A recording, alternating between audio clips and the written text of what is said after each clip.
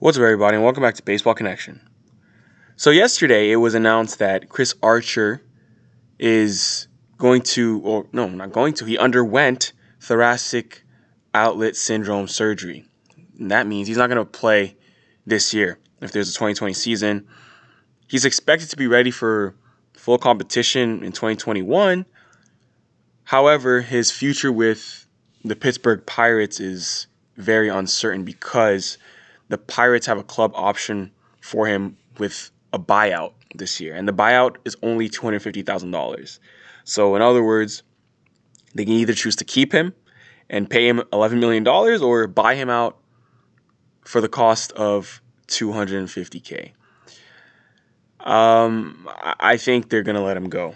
And obviously, when this news broke yesterday, a lot of people were immediately pointing at the trade that led Chris Archer to Pittsburgh and how lopsided it was and how it's gone down as one of the worst trades in Pirates history, if not one of the worst trades in recent MLB history.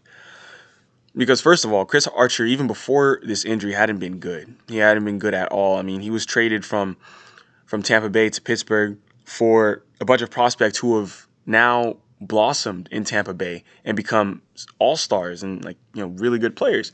I'm talking about Austin Meadows, Tyler Glasnow, and a younger prospect by the name of Shane Baz. We already know that Austin Meadows is one of the best outfielders in all of baseball. We know Tyler Glasnow has been he was really good. I mean, I think he threw limited innings last year, but when he was healthy, he was one of the best pitchers in the American League for sure. Meanwhile, Chris Archer fell off a cliff immediately as soon as he got to Pittsburgh. And when this trade happened, it was a classic Tampa Bay Rays trade. It's classic. It's like they're always one step ahead of everyone else. They see stuff that for some reason no one else sees. Like, for example, I think I talked about this last year. If the Tampa Bay Rays call you and they are asking you for some of your prospects or one of your prospects that you don't even think that highly of, take another look. Take a better look at that prospect because the Rays are seeing something that you might not be seeing because they have this track record. I mean, this was really just highway robbery, obviously in hindsight. I mean, Austin Meadows and Tyler Glasnow were struggling in the Pirates organization at the time, but the Rays have always found a way to get the most out of their guys, and they play to the strengths of the players that they have. I mean, in the case of Austin Meadows, I don't really think that's the case because it's not as if they're platooning him or putting him in certain situations. He plays every single day.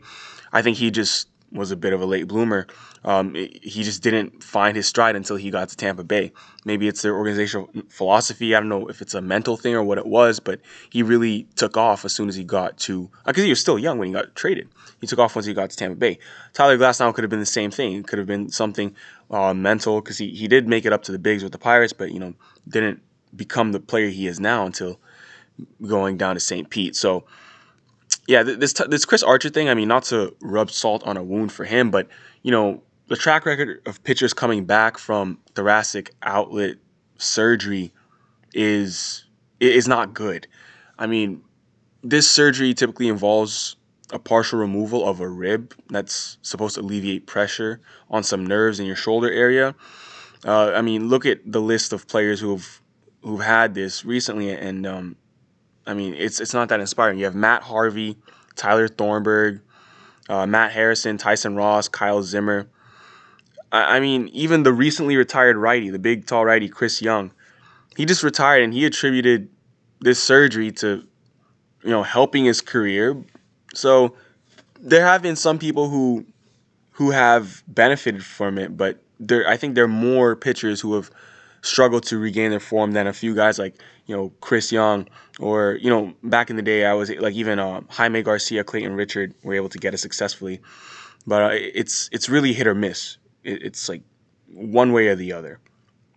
But the fact that Archer is getting TOS now does kind of go a long way to explaining his recent struggles. I mean, from 2013 to 2017, this dude was an elite pitcher. I mean, he had a 3.60 ERA and a 9.7 strikeout per nine in a very hitter-friendly AL East division. I mean, he was strikeout artist and was all-star games and all that, and pitching very well in the American League East for those years. His numbers dipped a bit in 2018, but he was still generally serviceable. But in 2019, I mean, this dude was lit up for 5.19 ERA. I mean, those are his career worst numbers. Walks per nine, 4.1 walks per nine, home runs per nine, 1.9. I mean, but in retrospect, his 2019 season actually did end about a month early due to shoulder discomfort, and then he was slowed by neck pain this spring before the whole league got shut down. I mean, although those symptoms are usually there for most TOS cases, most times when pitchers have neck or shoulder discomfort, they're not getting TOS. So I don't know why it took so long for him to be diagnosed with this. Maybe it flared up during a workout or something. But yeah, I mean, besides the health risks or the health concerns over the years, much of the reason for Chris Archer struggling in Pittsburgh were pinned to a change in organizational philosophy for how he uses pitches. It was said that the Pirates pushed him to use his two-seamer and sinker a lot more, and those pitches weren't as effective for him because in previous years he just never threw the two-seam. But the Pirates had a pitching philosophy that focused on incorporating a lot of two-seamers and sinkers, trying to get ground balls. And it depends on your pitcher's repertoire. If your pitcher doesn't have that in his repertoire, you can't force him to do so. But he actually got rid of the two-seamer last June, and he actually saw his strikeout and walk percentages start trending in a positive direction. I mean, so even though his home run numbers, home run rates were still an issue, the significant gain in strikeout and walk rates were some reasons why some people saw Chris Archer as a strong rebound candidate for 2020. But now, given the fact that he's getting that surgery, it's not likely that he's ever going to throw another pitch for the Pittsburgh Pirates again. Meanwhile, the Rays are absolutely loving their end of the trade, what they got in return, and the blows just keep coming. The blows keep coming for Pittsburgh. But I would say one thing is that they Pittsburgh now has a new GM in Ben Cherington, and Ben Cherington knows how to build a farm system. He knows how to rebuild a team. He's the one who built the Boston Red Sox farm system of Mookie Betts, Jackie Bradley Jr. I mean, he made some pretty bad trades, obviously, like free agent signing. I'm sorry, like the Pablo Sandoval deal, for example. But he knows how to build a farm system, and he knows how to draft very well. So, I mean, even guys like Yoan Moncada, Michael Kopech, guys who ended up being traded from Boston to get Chris Sale, Ben Cherington was the one behind all these guys getting signed and drafted. So he knows how to build a farm, and that's what he needs to do in Pittsburgh. It takes time to rebuild, but you got to start somewhere. But if you're a Pirates fan, I'm sorry, this is just it's another blow. Losing Archer is not good, even though he wasn't effective for you. That's a starter, right? A big league starter is not easy to replace. So it's gonna be another rough go for the Pittsburgh Pirates once the season does get started, and it's gonna be a rough few years. But you got to start somewhere, and the hits keep on coming for Chris Archer. Hopefully, he can come back healthy and can be one of the success stories coming back from the surgery. But I thought I would just kind of shine light on what's happened and how things just kind of completely shifted for him since he arrived in Pittsburgh, and how lopsided that trade was in hindsight. Of course, hindsight is 2020, and all we can do is kind of look at it and try to learn from it.